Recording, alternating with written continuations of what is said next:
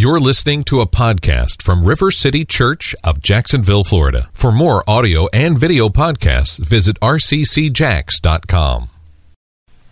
I am so excited to have the opportunity when we talked about themes for the summer and different things that we thought we could speak of. And one of the things that we talked about was pictures of Jesus, pictures that would lead us into a greater understanding of who Jesus is, that would lead us really into worshiping him more as we understand him more.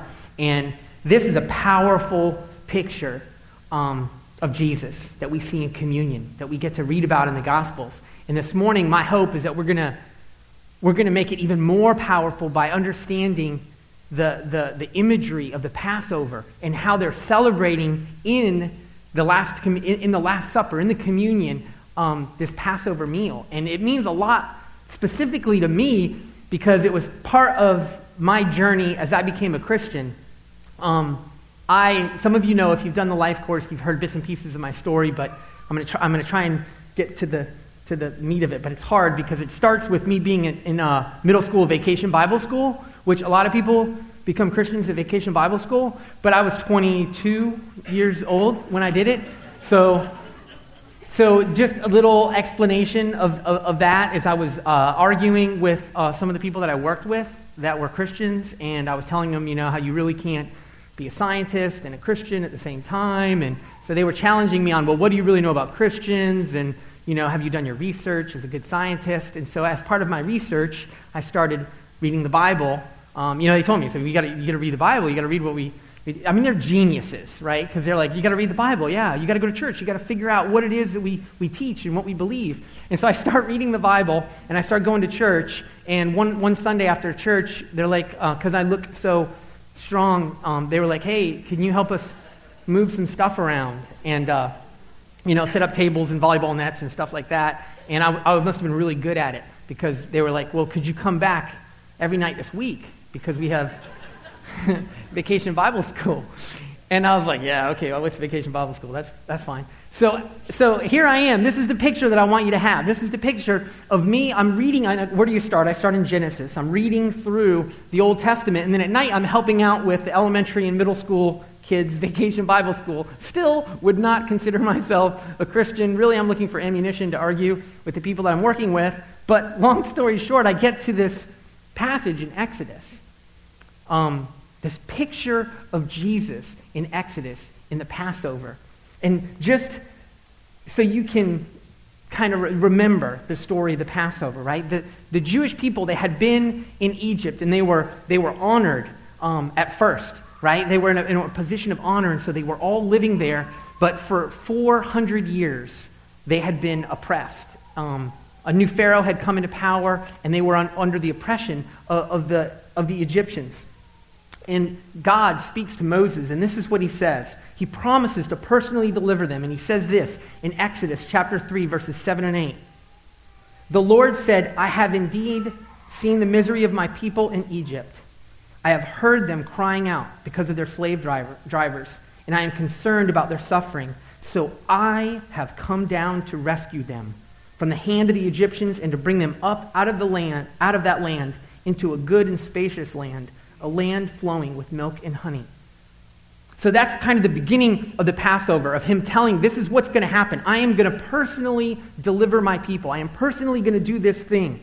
And so you remember Charlton Heston, and he go, let my people go, and the plagues come, and the Egyptians, they just don't relent. They just don't give up. And so the plagues continue to come, and the last plague, it's the nuclear option at this point. And God says, okay, here's the deal. I'm going to kill the firstborn male of every family.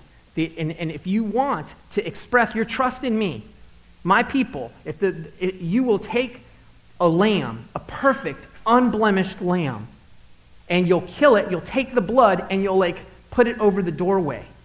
You'll cover the doorway with this blood, and it'll express your trust in me. And so I'm reading this not as a Christian, thinking God's a little weird, right?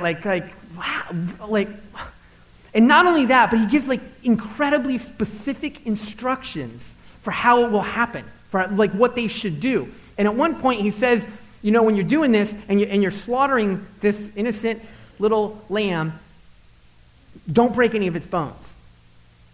And I'm like, this is just out of control. Like, what is going on here? So then that night, I go to Vacation Bible School. And, it's what you would expect. I mean, just loud and crazy. And the poor youth guy is trying to, tell the story of Jesus on the cross. And he's reading just from the scripture. And he reads how when Jesus died, that they would come and they would break the legs of the crucified people to kind of accelerate their death, to end their suffering, and really to get off work early. And so they get to Jesus, and they're like, he's already gone.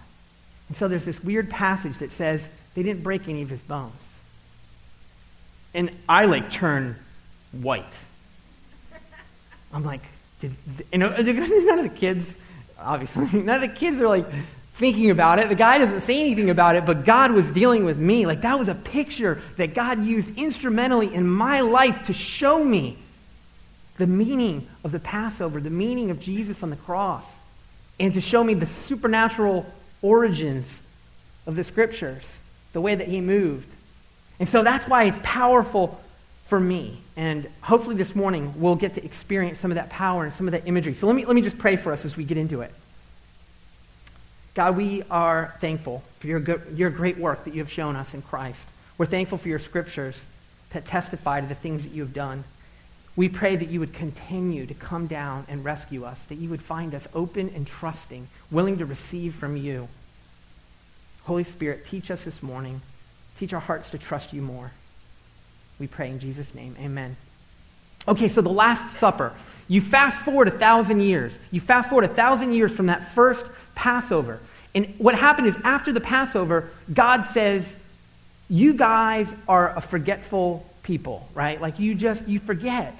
And so I'm going to give you very specific instructions for how you will remember this day.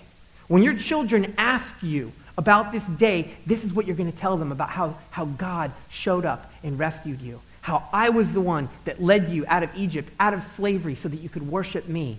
This is the meal that you will commemorate. And so you fast forward to Jesus, and let's read what it says in Luke chapter 22, verses 13 through 16. So what we're going to be doing is we're going to be looking through Luke 22. So it's Luke's account of the Last Supper. It's Luke's account of them celebrating the Passover, celebrating this time that God had ordained, this method that God had ordained to remember how he delivered his people. And Jesus had just told the disciples some very, specific instructions about how to go and prepare for the meal. And so it starts off in 13. They left and they found things just as Jesus had told them. So they prepared the Passover. This is important. They celebrated the Passover. They celebrated this thing. They exercised it. Jesus came and he was a good Jewish teacher. He was a good Jewish man. He didn't just throw everything out. He continued to honor the traditions of the time. He continued to honor the church that God had established. He continued to honor the things that were important at the time. So they prepared the Passover. And when the hour came, Jesus and his apostles reclined at the table, and he said to them, I have eagerly desired to eat this Passover with you. I have eagerly desired to eat this Passover with you. I have eagerly desired to have this time when we remember the story of how God delivered his people and how the Passover originally went down, how God took his people that had been in slavery for so long and he set them free through sacrifice, through blood. I have eagerly desired to eat this Passover with you before I suffer. For I tell you, I will not eat it again until it finds its fulfillment in the kingdom of God. What I think is important in that is, one, that they actually celebrated the Passover. That's not most theologians. It's going to be hard to find someone that doesn't believe that they actually celebrated the Passover in a traditional way. But I think what else is important? That Jesus wanted to do that. He eagerly desired to do that. And notice they didn't send Judas to the kids' table. Hey, Judas, we're going to have a little meeting. If you could just wait outside. Think about that. This intimate meal, typically shared in a family, not in a church, not in a church environment at all. The Passover would be celebrated in a family, and Jesus eagerly desires to celebrate it and doesn't even send the deceiver, is what they call him later. He doesn't even send him out of the room. So starting in 17, continuing in Luke 22:17, it says, after taking the cup, he gave thanks and said, take this and divide it among you. For I tell you, I will not drink again from the fruit of the vine until the kingdom of God comes.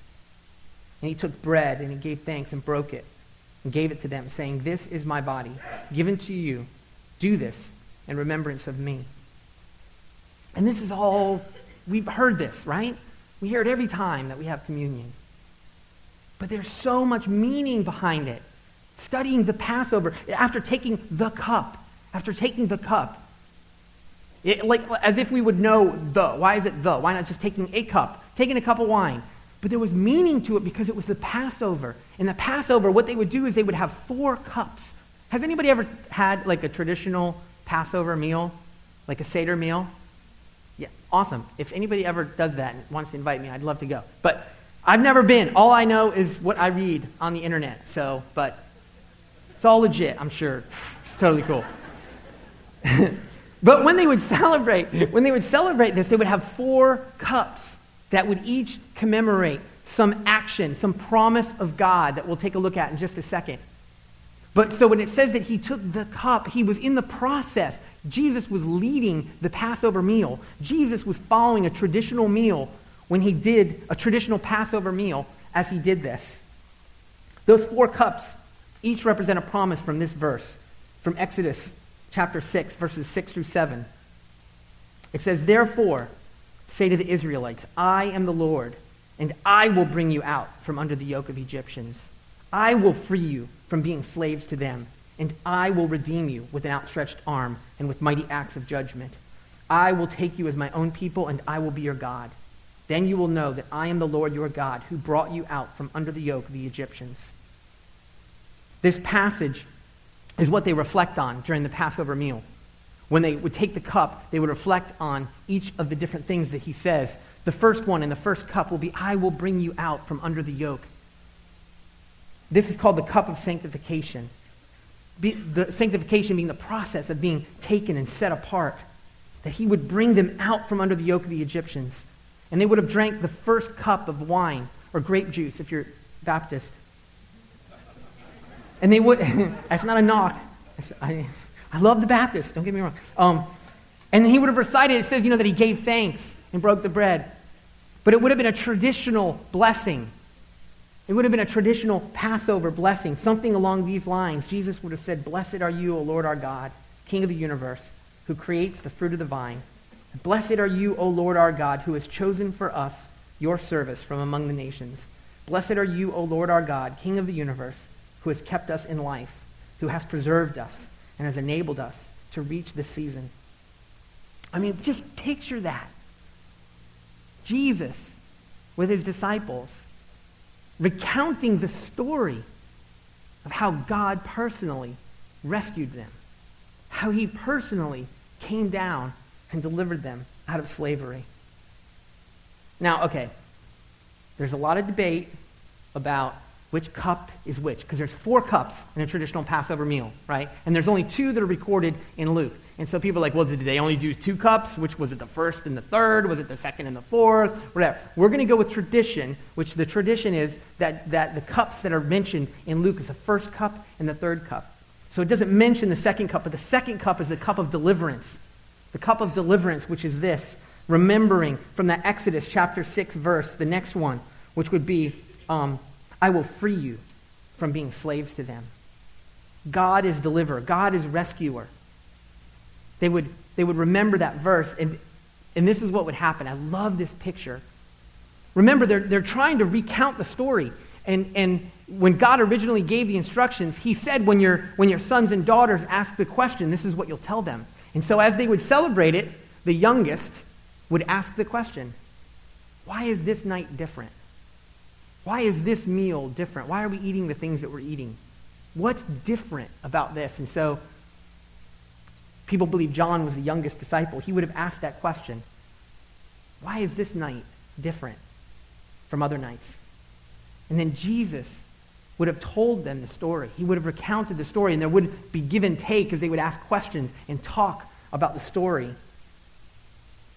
Christ, the Passover lamb, as Paul refers to him, sat at their table and he told them the redemption story. The story of a loving God who couldn't stand to see his people oppressed any longer, and that he initiated every part of the rescue effort. That God chose to work through a man to free them. That he chose to work through a human to free them. And in the end, God told them, do this in remembrance of me. Don't forget what I've done. He is the God who delivers. So the one, Jesus, who proclaims freedom for prisoners when he began his ministry, tells the story of captives being set free and spared from death by the blood of the Lamb. Jesus walking them through this story. Picking up in Luke 22:20. In the same way, after the supper, he took the cup, saying, this cup is the new covenant in my blood, which is poured out for you. But the hand of him who is going to betray me is with mine on the table. And there's so much to the meal and the way that they would eat it. They would take and they would dip. The bread that was broken would have been like a thin, unleavened bread, and it would have reminded them of the rush that they couldn't even wait for the bread to rise when they needed to get out of Egypt, when they needed to run. But they would dip it together in the meal. They would dip it together into a bitter dip, like of salt water or vinegar, to remind them of the tears. But it's a very intimate thing, and you hear Jesus dipping with his disciples, with Judas, sharing in this meal. The third cup, the cup that he would have that many believe is referred to in Luke 22:20, draws to mind the cup of redemption. I will redeem you with an outstretched arm and with mighty acts of judgment. They would have finished their meal before this cup, and then they would remind themselves of the story of God as a God who redeems, that he is the one that makes up the difference, that he's the one that sees what's been discarded and he attributes value to it. He sees what other people have attributed no value and he gives it value. He redeems. Very significant with the backdrop of the Passover. A new covenant. They're celebrating the old covenant. In the midst of it, Jesus is declaring a new covenant. Hebrews, the writer of Hebrews would say it like this: he did not enter by means of the blood of goats and calves, but he entered the most holy place once for all by his own blood, having obtained eternal redemption.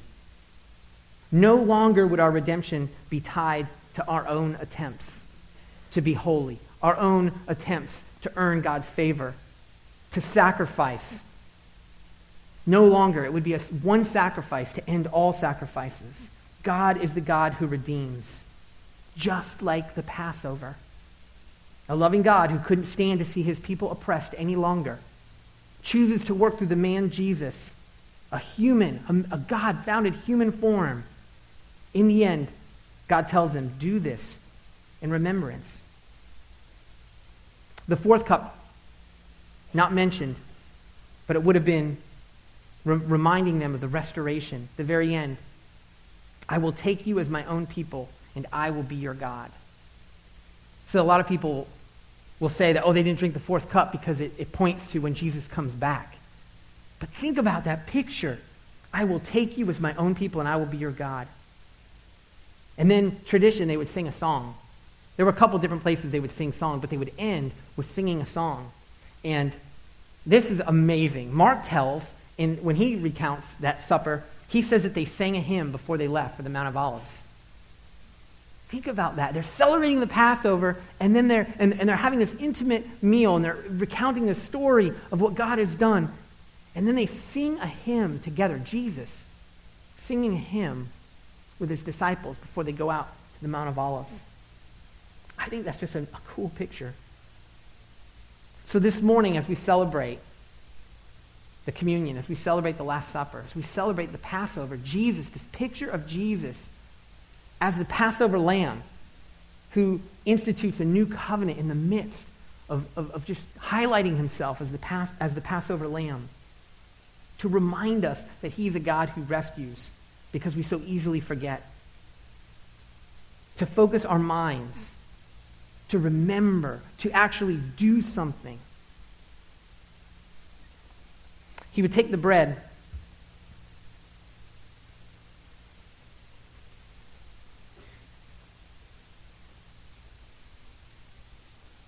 the bread would look a little bit different than this. It'd be flat, right? Unleavened. It's the unleavened bread, like we talked about, of just reminiscing that they couldn't even wait for it to rise. They had to get out of there. So our bread looks a little bit different, but means the same thing. And he would have broken that bread and told them, this is my body that's given for you. His real body. More than just symbolic, right? Because his body would be broken. And when we do this, we're not entering into some mystical, spiritual thing. We are remembering a real day in history, a real event, a real body, a real sacrifice, a real person in Jesus. It is a real body that has been broken for us. In the same way, he took the cup. This is the cup of the new covenant in my blood, which is poured out for you. A new covenant, a new promise, a new thing that God is doing. But Paul says it's more than that. It's not just remembrance. Every time that we partake in this, we are proclaiming death. The death that Jesus died for us. We are proclaiming something. By participating in this meal, we are proclaiming our trust in him. Just like those guys that said, really, we're gonna paint our doors with blood? Like, that's where we're going tonight? That's the thing that we're going to do? But they choose to trust. And in the process of that, they proclaim their trust by doing that thing. We proclaim our trust when we do this. We say, I am a part of this new covenant. I want to be a part of this new covenant. I want that deliverance for myself. I want that sacrifice. So we're going to have an opportunity now to do that. I'm going to say a prayer in just a second, and the worship team's going to come up. We'll have some ushers that will have the elements. All of our wine is non-alcoholic. The wine that's closest to the wall over there is straight up grape juice. So if you don't even want it to taste like wine, it's right over there. What you'll do is you'll come up, take a piece of bread. The usher will tell you, this is the body of Christ, which is broken for you. Dip it in the wine. They'll say, this is the blood of Christ that's been shed for you. And then you'll dip it in there and then take it. If you have a child that's here who's not ready to make that profession, who can't make that proclamation, can't say I'm ready to trust, I would be happy to bless them. If you want to bring them forward, I'll be right here and available to say a blessing over them. But come as you feel led. Take this opportunity to remember a God who delivers, a God who rescues you. Don't rush.